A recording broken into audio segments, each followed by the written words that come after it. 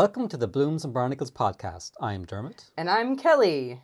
So today we're going to be doing a little side detour.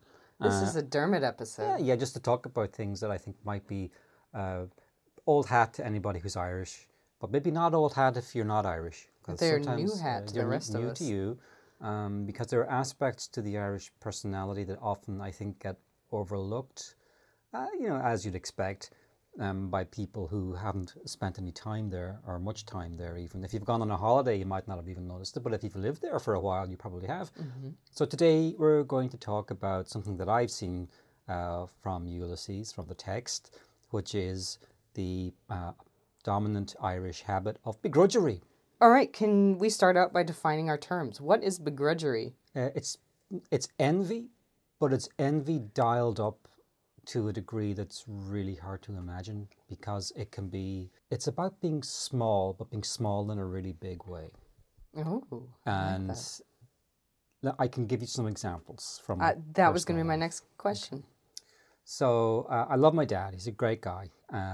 Couldn't have asked for a better dad, but definitely a classic example of an epic begrudger.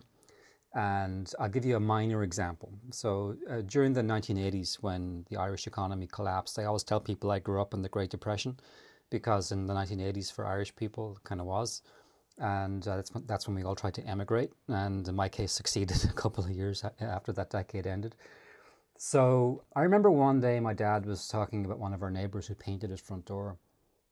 And he said, "Did you see that stupid colour he painted it?"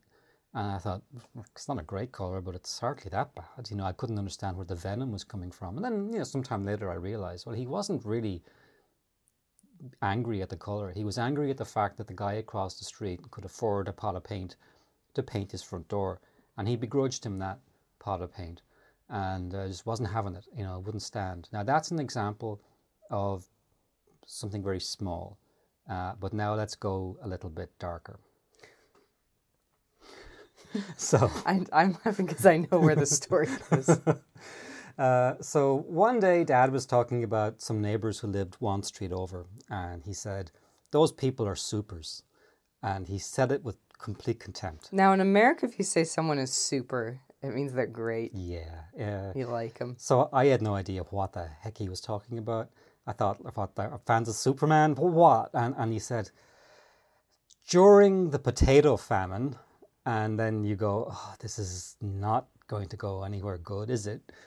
So he said, "During the potato famine, when everybody in the town was starving, the British came in with a gigantic pot of soup into the middle of the town, and they made soup, and they offered free soup to any family who would convert to Protestantism, Church of Ireland, basically.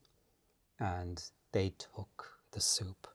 So he was essentially begrudging starving peasants in the 1850s or whatever a bowl of soup. And, the man is not even particularly Catholic. He would never call himself Catholic. He's fairly traditionally left-wing and would regard himself as an atheist. But here he was, suddenly, this monster was roaring up out of the darkness. And really it was his mother, it was my grandmother coming through him, like pulling the Punch and Judy strings long after her death to control this like reflex, this thing that, they should have starved. They should have just starved and died like good Irish Catholics. Was coming out of a man who hasn't been to church in like 30 or 40 years, Mm-hmm. So that's what I mean by begrudgery. And it's an aspect like when I love meeting, when Americans come back from Ireland, "Wow, we just got back from Ireland, we had a great time." And, I always want to tell them, well, did you ever have anyone begrudging a peasant farmer 150 years ago a bowl of soup? Because for me, that's an aspect of the real Ireland that you'll never see when you're on holiday, or even if you're consuming like Irish culture from a distance. I have a story to share with you then. Great. So on my first visit to Ireland, which is circa 2005, mm-hmm. I was told by someone in a pub somewhere in Kerry that my ancestors were supers because my last name does not have O. So Well, actually, as a tourist, I did experience that. You are privileged. It made me sad. I was like, oh. But that could have been chopped Sorry? off in Ellis Island. That probably got lopped off in America. Well, no, as far as we know, it predates, so without getting into this, the Bryan family tree is kind of a mess. In 2016, when I went to Ireland, I thought, my grandpa did all this family tree stuff before he died. And one thing he said is that there's some castle in Clare that is our ancestral castle. So I was like, I'm going to look that up because I'm going to be in that part of the country and maybe I could go drive by it or something. The castle was in Wales. I don't know whose castle it is. And I noticed upon further inspection that Clare was spelled with an I in it, so I don't know. And it was my opinion that the family tree was done with an eye towards proving that we're related to famous people, than it was maybe, more accurate. Yeah. But based on that, I think our family had dropped the O from Bryan a long time before the famine. It would have predated that. Oh, yeah. So a lot of these they're probably dishing the soup out to your neighbors. Yeah. That's very mean of you. You're just giving away for free. Yeah, no, a lot of these Irish names get mangled. I mean, they're all anglicised and mutilated. And, O'Connor, my surname was spelled so many different ways. One N, two N's. Connors with one N, two N's. E-R-O-R. So the original Irish was O'Cruhor. It's unpronounceable to an English speaker, but why they were anglicised in the first place. Could change my name to Kelly Nivrian. Yeah, that would actually. Sometimes the Irish names sound more aristocratic than their English versions. So might be worth doing. Also, it confuses baristas in American coffee shops. It make me harder to search on Facebook if you spelled your name. Or you might get false positive with one of them IRA types that are coming back to have the. What? Okay. Anyway, they all use Irish. We have really succeeded in derailing ourselves immediately. Yeah, it's great. So this is a topic you've been floating to me for a while, and I've been trying to think of ways we could relate it back to Ulysses and Joyce. So we'll kind of circle around through some ideas related to begrudgery, and I'll ask you some questions, and then at the end we'll talk about Joyce. So all you Joyce heads out there, we're going to keep you on the hook till the end, I guess. So why do you think begrudgery... I feel like begrudgery is something that all humans experience. Why do you think Irish begrudgery is special, or why is it unique? Why is it something worth mentioning to help our non-Irish readers? It's just stronger. And, you wonder why, the... obvious might be, it's post-colonial.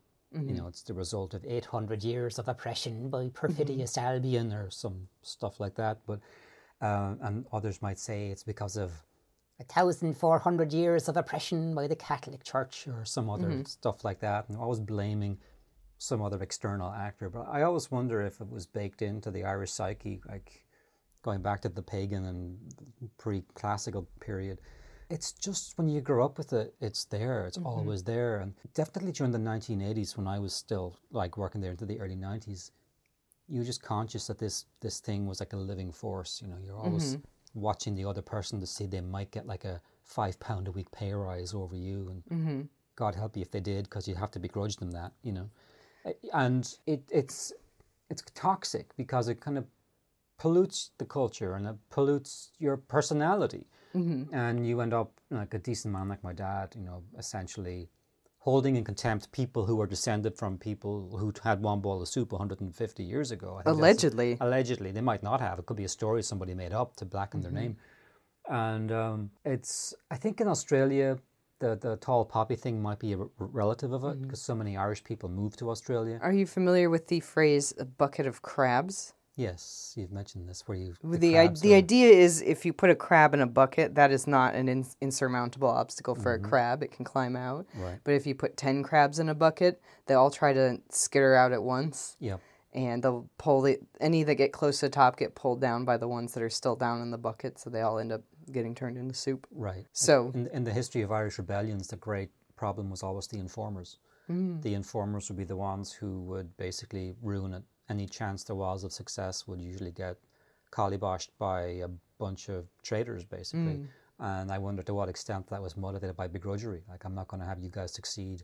I'd rather, I wouldn't, the Milton quote, I'd rather rule in hell than serve in heaven. But some of these people would rather serve in hell than serve in heaven. It's really remarkable. And it's self-destructive. I see, like, a lot of the begrudgery that, I'm familiar with as you've been walking me through the text of Ulysses. I'm thinking this is really starting to resonate with me in terms of, like, my experiences growing up. And the big question for me, having left the country in '94, would be to what extent it's lost its grip a little bit on the country. With because the country Celtic has, tiger and everything. The country definitely changed. They all waited till I left. And then they decided to build all these new buildings. We got rid of that guy. And shiny roads and get all these fancy new internet cables in. And now you go back and the place is hopping. So that's going to have a massive effect on the psyche. But then there's always this, like, deeper layer, when you bring in this new technology or this new culture, that I think that deep thing is still always there, like just asleep, maybe, and just waiting for its time, waiting for a good recession to come back. Do you think that begrudgery is greater in Ireland, or does it just than in other places, or does it just play a greater role in the Irish psyche because it's a cornerstone of Irish identity? That's how Irish people see themselves. Because again, I'm arguing from the point of, I feel like everybody begrudges everyone else. Yeah, well, I've been in America now for as long as I've been in Ireland, and I spent maybe a year in Canada, and I've worked mostly with people from other cultures. So even when I've not been in Italy, I have a lot of Italian friends. I don't detect a begrudging bone in the Italian body. Any of the Italian people I've worked with don't seem to begrudge in the way that the Irish do, unless they all do it in Italian and don't tell us in the English language. So, how are you measuring this? Just in terms of what they talk about or what they say? The way they talk, the way they regard one another. And, in Canada, what I detected in Canada was a lot of... no offense to Canadians now, but something that, even though I'd worked with Canadians in Dublin a great deal, when I actually worked in Canada, what really struck me about Canadians, and I might not have noticed it if a Canadian hadn't written about it before I moved there, was a Canadian characteristic which they refer to as the whining. And it sounds like a terrible movie starring Mark Wahlberg. A horror movie if you're in Canada. But the amount of whining, Canadians are some of the luckiest people in the world. And the amount of complaining and grumbling those guys did was unbelievable. Do you people realize how lucky you are? This is one of the best countries in the world. You don't know how lucky you are. Don't you think that grumbling unites us as people? Oh, certainly. But there's like certain people who dial it up. And if you were to compare, like, Canadian whining to American whining, no, there's no comparison. So I guess what I'm thinking is that I grew up in the Midwest, and I grew up in a fairly small town in the Midwest. And what I have found is when people come to visit, like, oh my God, everyone's so nice here. It's so cute. And everybody welcomes you in their home, and they hug you, and they give you pie and coffee, and you walk away feeling loved. But the truth is, the minute that you're out that door, they're like, oh, did you see his fancy shoes he was wearing? Oh, yeah. Who does he think he is, Mr. Armani here with his fancy shoes? Or whatever it is. Right. Oh, Kelly thinks she's so smart with all her college degrees. And, So I feel like while we don't really identify ourselves, like, I think Midwestern people put a lot of stock into being hearty. And being kind and nice. Like, those are our two, that's how we define ourselves. Right. I do think we're fairly begrudging because it's driven me crazy. Yeah. That I feel like any success that I've had will be picked apart because you've gotten a little too high on the hog. Yeah. As they say. Yeah. You're too big for your britches. Right. Some other folksy expression, take your pick. Yeah, when the tall poppy. Yeah. And I've found I've lived in a fair number of places that I don't know that I'd call any of the other cultures I've spent a lot of time in particularly begrudgy. But I think people don't like it when, someone gets too high above their station. Right. Especially if you yourself feel like you haven't achieved as much as you want to. Seeing someone else kind of rise above, you'd be like, well... Sure, she got that promotion, but she's also a real bitch. Oh, yeah. No, I wouldn't argue that it's not a universal. I mean, Morrissey wrote a song, We Hate It when our friends become successful. Yeah, and Gore Vidal said, for me to be happy, it's not only successful for me to succeed, it's necessary for my friends to fail. That is horrifying. The next line of the Morrissey song, too, is, and if they're northern, it's even worse. Meaning Northern England? Yeah, he's from Manchester. Yeah. I'm trying to remember, look at their clothes, look at their... why am I trying to remember song lyrics? But yeah, no, that whole song is about begrudgery. Oh yeah, it's everywhere. Of course, his family's from Dublin, so he's... Well, there you go. Yeah. So, you can't argue that it's unique. It's certainly not unique. What I'm saying is it's dialed up. So that's why I'm wondering if it's not... I'm wondering if it exists to a greater degree, or if it is just emphasized in the Irish psyche because it's an important piece of how Irish people see themselves. Well, it's certainly if you were to ask any Irish person about begrudgery, they'll say, oh yeah. We would recognize, and if you said to an American person, tell me about American begrudgery, they'd say, what? Yeah, I would not. What? What are you talking about? Yeah. This is a country of immigrants. We all work hard, and you can get a job shining shoes, and then within 5 years, you're a millionaire. 1934 on Wall or whatever. Street. Yeah. This conversation's taking place. And, that kind of rubbish. But I think the Irish view of life is essentially tragic. It's based on scarcity. It's zero sum. If you've got something, you have taken that out of my pocket or out of my mouth and out of the mouths and pockets of my children, and you should be ashamed of yourself. And it's a very different worldview. And again, my only question is not whether or not it exists, it's how old it is and whether it dates to the British occupation or the Catholic colonization or conversion rather, or is it older, and does it come from like the bog bodies? So the bog bodies in the National Museum, or some guy who had nice shoes, and they're like, in the bog with you. Yeah, the gods want you because you have nicer shoes, moccasins than me or whatever, and chop chop, in you go. So it's really bizarre. But yeah, if you go there, if you were just to read, say, like most Irish sorts of literature, or go on a holiday, or even be there for a few weeks or a couple of months, you might not notice it. But once you're aware of it, it'll start cropping up a little more. You'll start seeing it. Suddenly you'll become, now that you've heard this podcast, you'll probably be on the lookout for it and go, oh, look at that. Yeah, because I feel like still to me, begrudgery is a small town thing. I don't know, though. Like if you live in a big city, you begrudge your neighbor's rent control apartment or something, though, too. Well, Dublin's a very small town, and was a smaller town in 1900-something, and most Irish people, in spite of Dublin being big, are still from other towns. So you like my family, they grew up knowing every family in the town. Even a town of 10,000 people, my dad would have known an astonishing number of them, as with my mum, and family backgrounds would have been known, and you could compare and seethe with envy and begrudgery all you liked or not. My mum was not so bad at it, but certainly dad. Yeah. So it's one of those things that has differing levels of force. And one of the great things with me was escaping from it. Because it could easily take you over if you were to not fight back against it. You can become bitter. Very much so.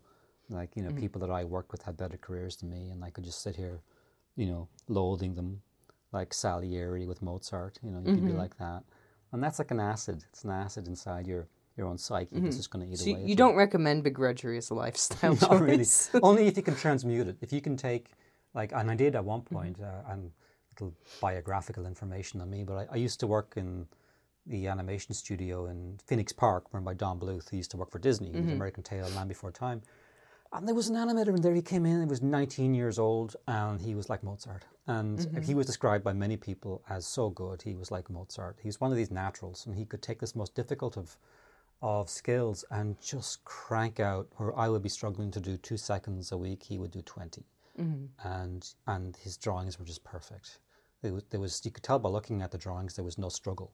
The scenes just poured out of him, and I became for a while completely possessed by absolutely neurotic fixation and detestation and envy and despair at the fact that this guy was so good and I had to struggle for every line I did, and he didn't have to struggle for anything. And on top of that, he was like very athletic, and it was like, oh, for heaven's sake, I look like a praying mantis, and here's this guy. Oh no. I go up to his room one day, and he's got like a little barbell, and he's doing like little, curls with his arm, and he's got these big muscles. His upper arm was thicker than my chest.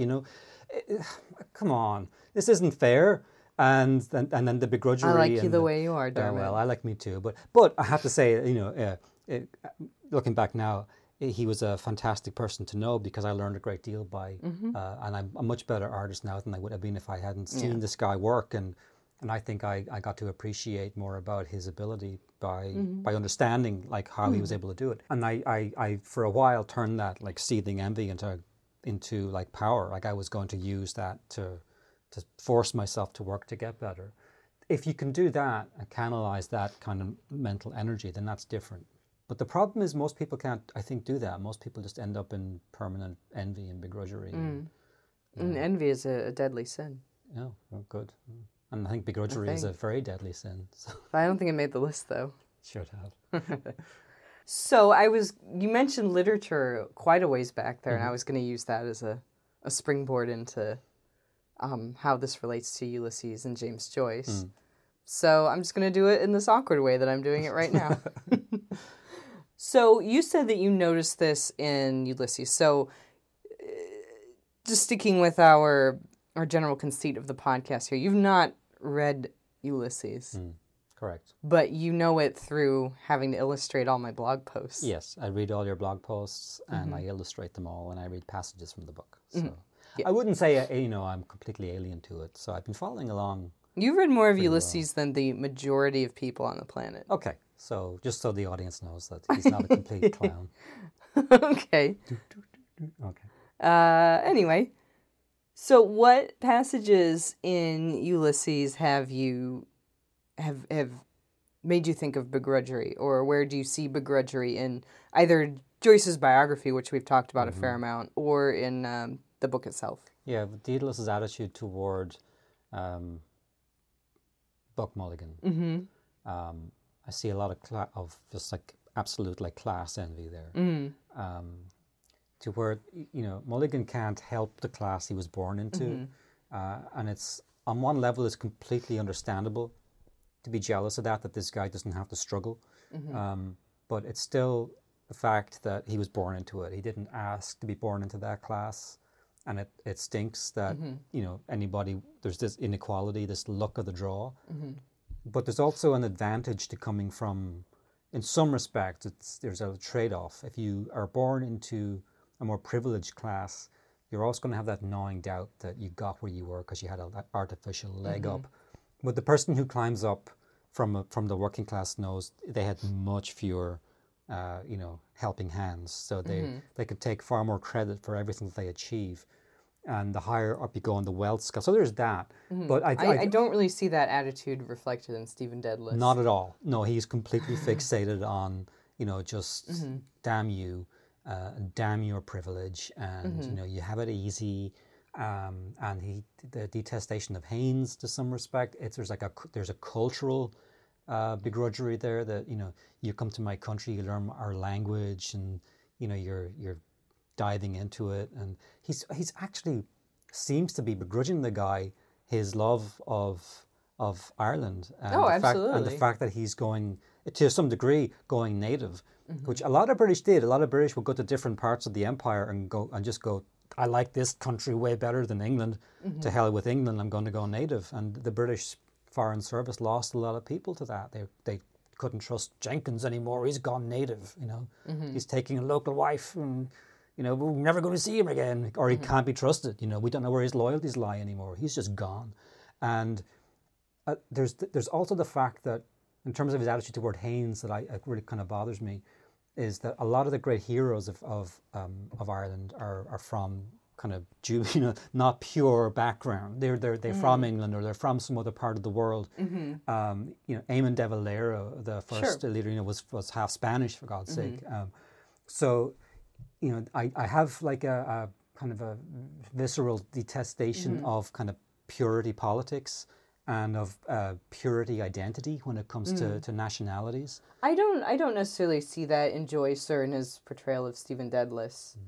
I do agree that he begrudged Haynes a lot. I think that Stephen, at his core, is an incredibly insecure person. Yeah. And I think that Joyce, when he wrote Ulysses, purposely portrayed his younger self that way, that he's meant to be an immature character. Right. And again, we are talking about a 22-year-old, is he? 20? Yeah, because he's 211s. Right, 22, you're right. Right. So I'm talking about, if I sound harsh, I'm not just talking about the character Stephen Dedalus or James Joyce at 22. I'm also talking about myself at 22. Okay. That's sometimes I think why Stephen is an uncomfortable character for both of us, because I think we both see ourselves reflected far in too him. close for comfort. Yeah. We've talked a bit on our podcast and more so on the blog about how Joyce interacted with the literary elites of Dublin in the early 20th century, which he had access to all of them. Like, he found his way into that social circle. Like, he found his conduits and how to meet people there, and was able to, hobnob and get the attention of people like William Butler Yeats and Lady Gregory and these other people who you learn about in literature class now, even though he was quite young. And based on what they said about him, contemporaneously, his poetry was okay. They weren't like blown away by it. Like, a lot of the feedback he got was like, just keep writing, you get there. Yeah. I wouldn't try to sell these now. Yeah. But you'll get there. Yeah. How he stood out was just in his attitude towards the world and his own deep personal conviction that he was a genius greater than any of these people. But I've always seen that, like, it's easy to look at it now and be like, of course, he knew he was a genius. He knew he was destined for greatness, because we know that he wrote these amazing books, and that's how he's regarded now. Right. And especially if you're a fan, that's how you probably regard him. Right. But it's fun to kind of do the thought experiment, to use an overused term, to try to turn the tables and think what it would be like to meet him when the name James Joyce didn't mean anything. When there weren't statues of him built, and things named after him, and plaques all over Dublin to replace all the buildings they tore down that he wrote about. Yeah. Yeah, and we talked a couple weeks back about his reaction to the 1916 uprising in Ireland, and I've seen that pointed to as an example of his begrudgery, because he felt that he had been treated so unfairly in Ireland, that he was never respected as the artist he knew he was, that his potential could never be realized there, that when he finally saw them making an earnest and, if you forgive a pun, explosive attempt at bettering themselves as a nation and making a name for themselves independently, that he was just like, see if they can do that, That part of the reason he kind of he was very skeptical of nationalism, of course, but that when the nationalists started to make some forward strides, and when Ireland finally got its independence, that he just kind of turned his nose up at it, and he never really supported it, even though it's probably better for Ireland in the long run. He felt no joy at it because he hadn't benefited from it personally. Right. That Ireland would always be this place where, the sow that ate her own pharaoh or whatever, that, that he felt like he was, deprived by being an Irish person. Yeah, it seemed like he was taking it personally, and he took most things personally. And so, whereas it's not personal. It's just, this is the way we are to pretty much everybody. For me, I had to leave because, as a visual artist, Ireland is or at least when I left, was a very unfriendly place, and the only art forms that are really taken seriously, or were taken seriously, would be poetry, literature, music, and these all have the common thread that you can do them without having to spend a lot of money. So if you have the time, you can write on paper with ink, it's cheap enough. You can make music with basic instruments. But because of the history of the country being basically peripheral and impoverished, there's not like France, where there's a great visual art history, or there's no great Irish sculptors. That requires real wealth. Insofar there was any of that, it was from the Anglo ascendancy. It wasn't from the native Irish. And so to this day, the Irish would have, or again, I'm speaking, asterisk, please remember I left the country in 94 and I've not been back for anything other than like a few weeks here and there. I suspect it hasn't changed too much. I know that the people who made the animated movie Secret of Kells, which is Oscar nominated, were a little disappointed, I think it's fair to say, with the lack of appreciation maybe, or turnout within that the Ireland. movie got. Within Ireland. They had no problem in America. With America, they made more money in one weekend in New York than they made in the entire country of Ireland for the entire run of the movie in the country. Yeah. And that's really sad. And I think that speaks volumes for the way that the Irish look at visual arts. I think maybe even to this day.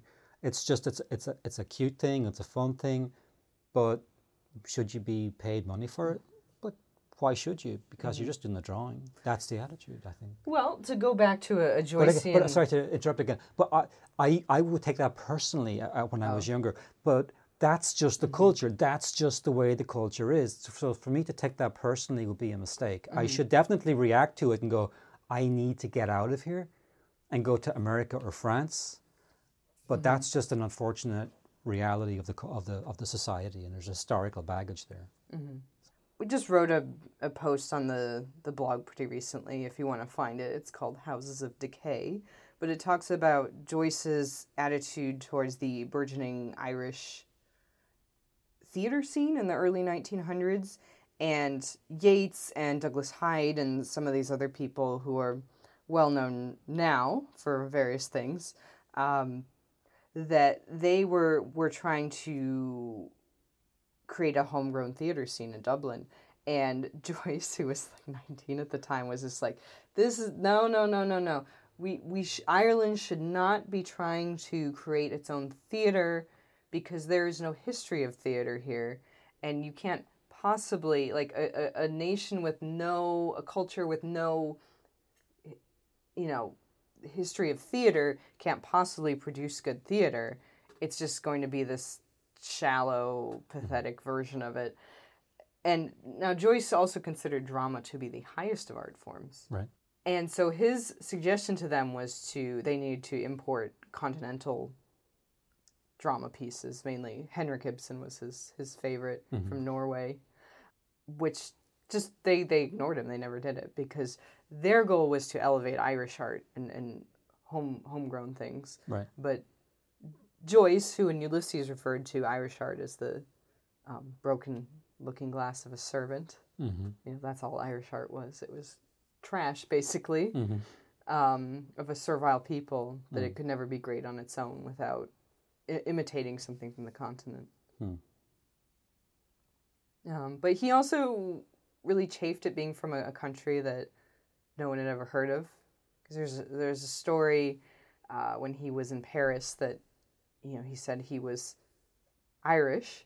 The French word for Irish sounds similar to the word for Dutch, and they were like, "Oh, you're from Holland?" He's like, "No, Ireland." And they're just kind of like, "Oh, I've never met anyone from there." So Ireland and Holland would Holland, sound... yeah. Oh, I see. Yeah. Irlandais and Hollandais. Okay. Yeah. Okay. Yeah. So it's when I tell Americans my name is Dermot, and they say, "Oh, pleased to meet you, Jervis." It's as annoying as that. Yeah.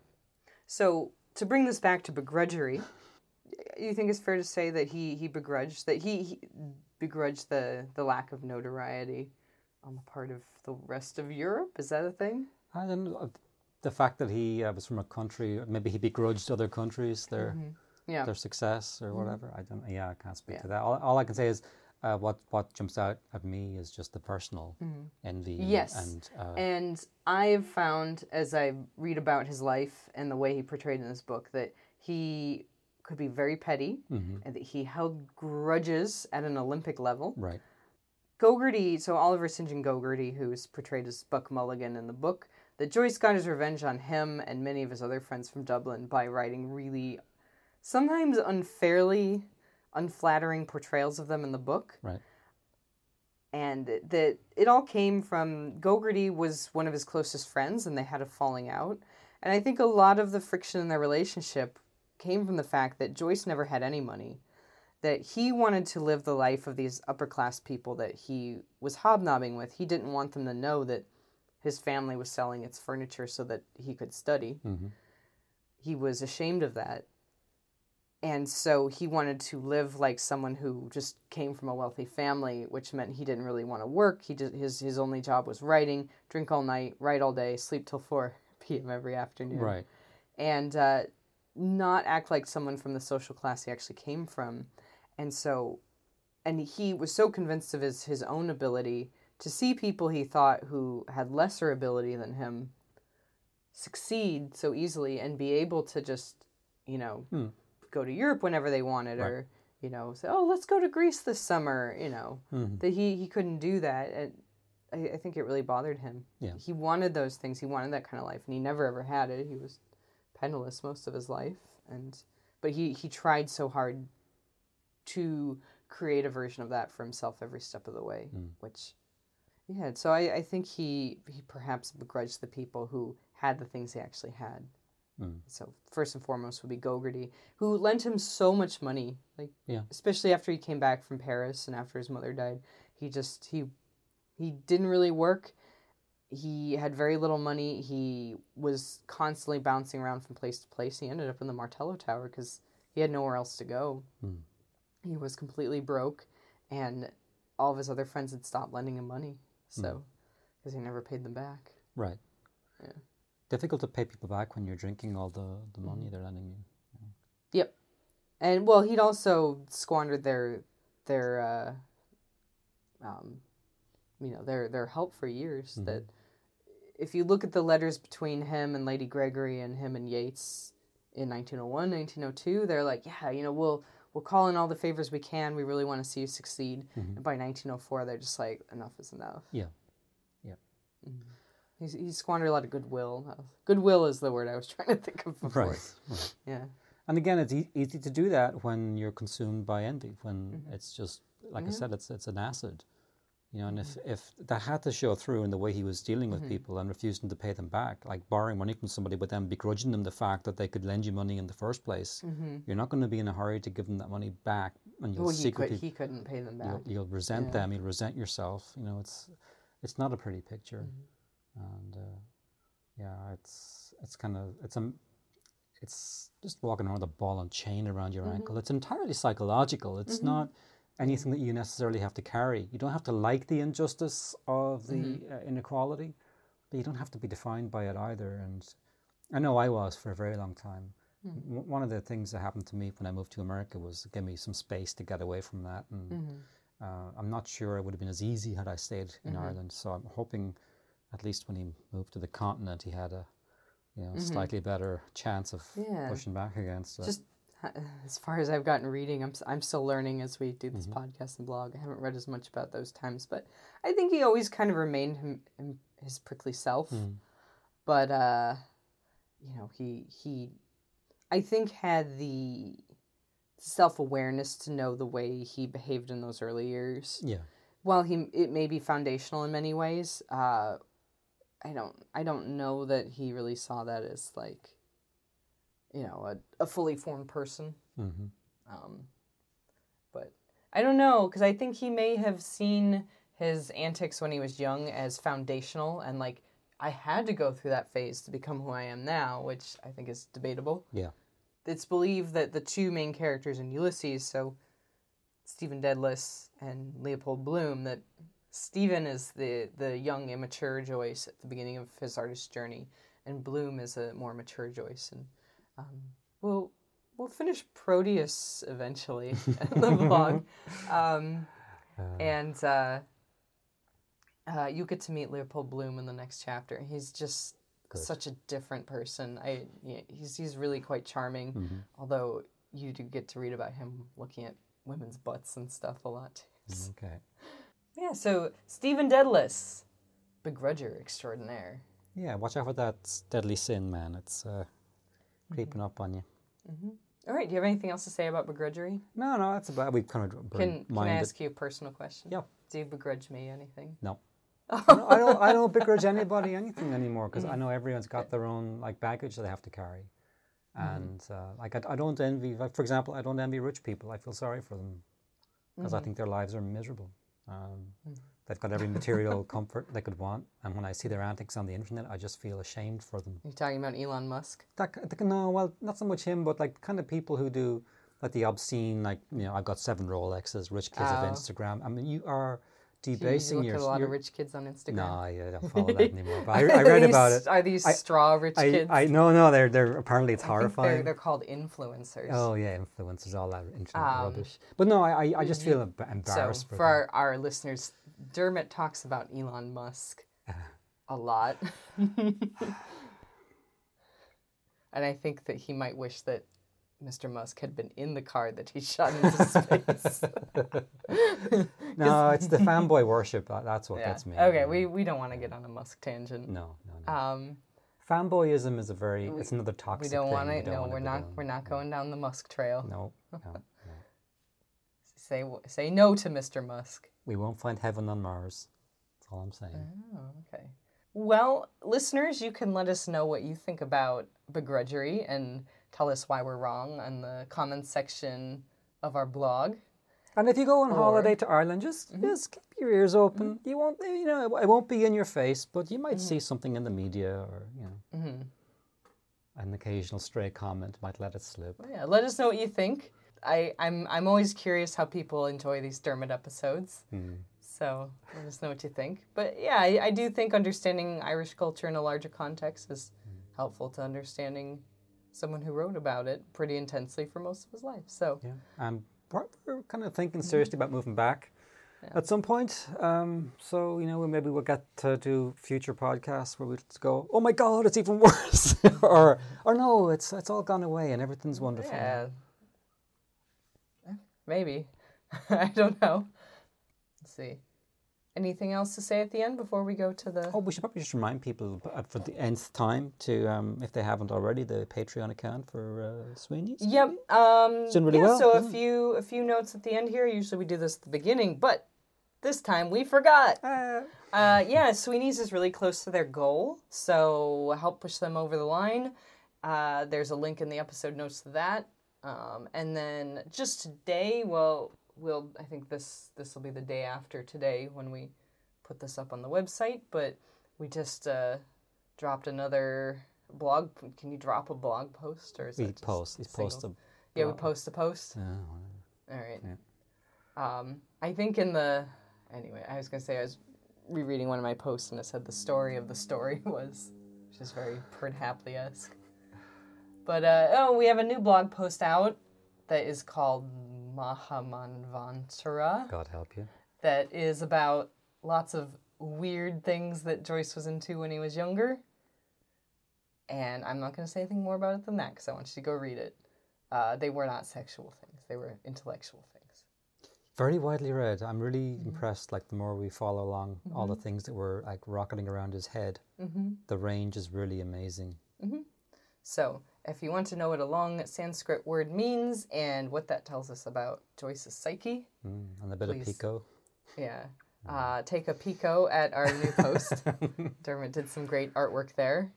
And I think that's all. We'll talk to you again in a couple of weeks. All right. Bye. Bye. Thanks so much for listening to the Blooms and Barnacles podcast. Please visit our website at bloomsandbarnacles.com to read our blog, which is updated weekly on Mondays with a new blog post and artwork about James Joyce's novel Ulysses. And you'll find a new podcast there as well fortnightly. We are on Facebook. You can search for our Facebook group, Blooms and Barnacles Podcast, on Facebook. And if you're on Twitter, you can follow us at BarnacleCast. You can find our podcast pretty much any place you find podcasts. That includes iTunes, Google Play Music, Stitcher, SoundCloud, and Spotify. Go ahead and subscribe, and you won't have to remember which week we're dropping the podcast. Also, feel free to leave us a review on iTunes, as that helps our rankings and helps people find the podcast. And if you leave a positive review, we'll read it on the podcast. Finally, if you want to get in touch with us, the best way to do that is through email. You can email us at bloomsandbarnacles@gmail.com. Please send questions and comments, and we'll read them on the show if we get any good ones. Until then, have a great 2 weeks, and we'll see you in 2 weeks. Bye.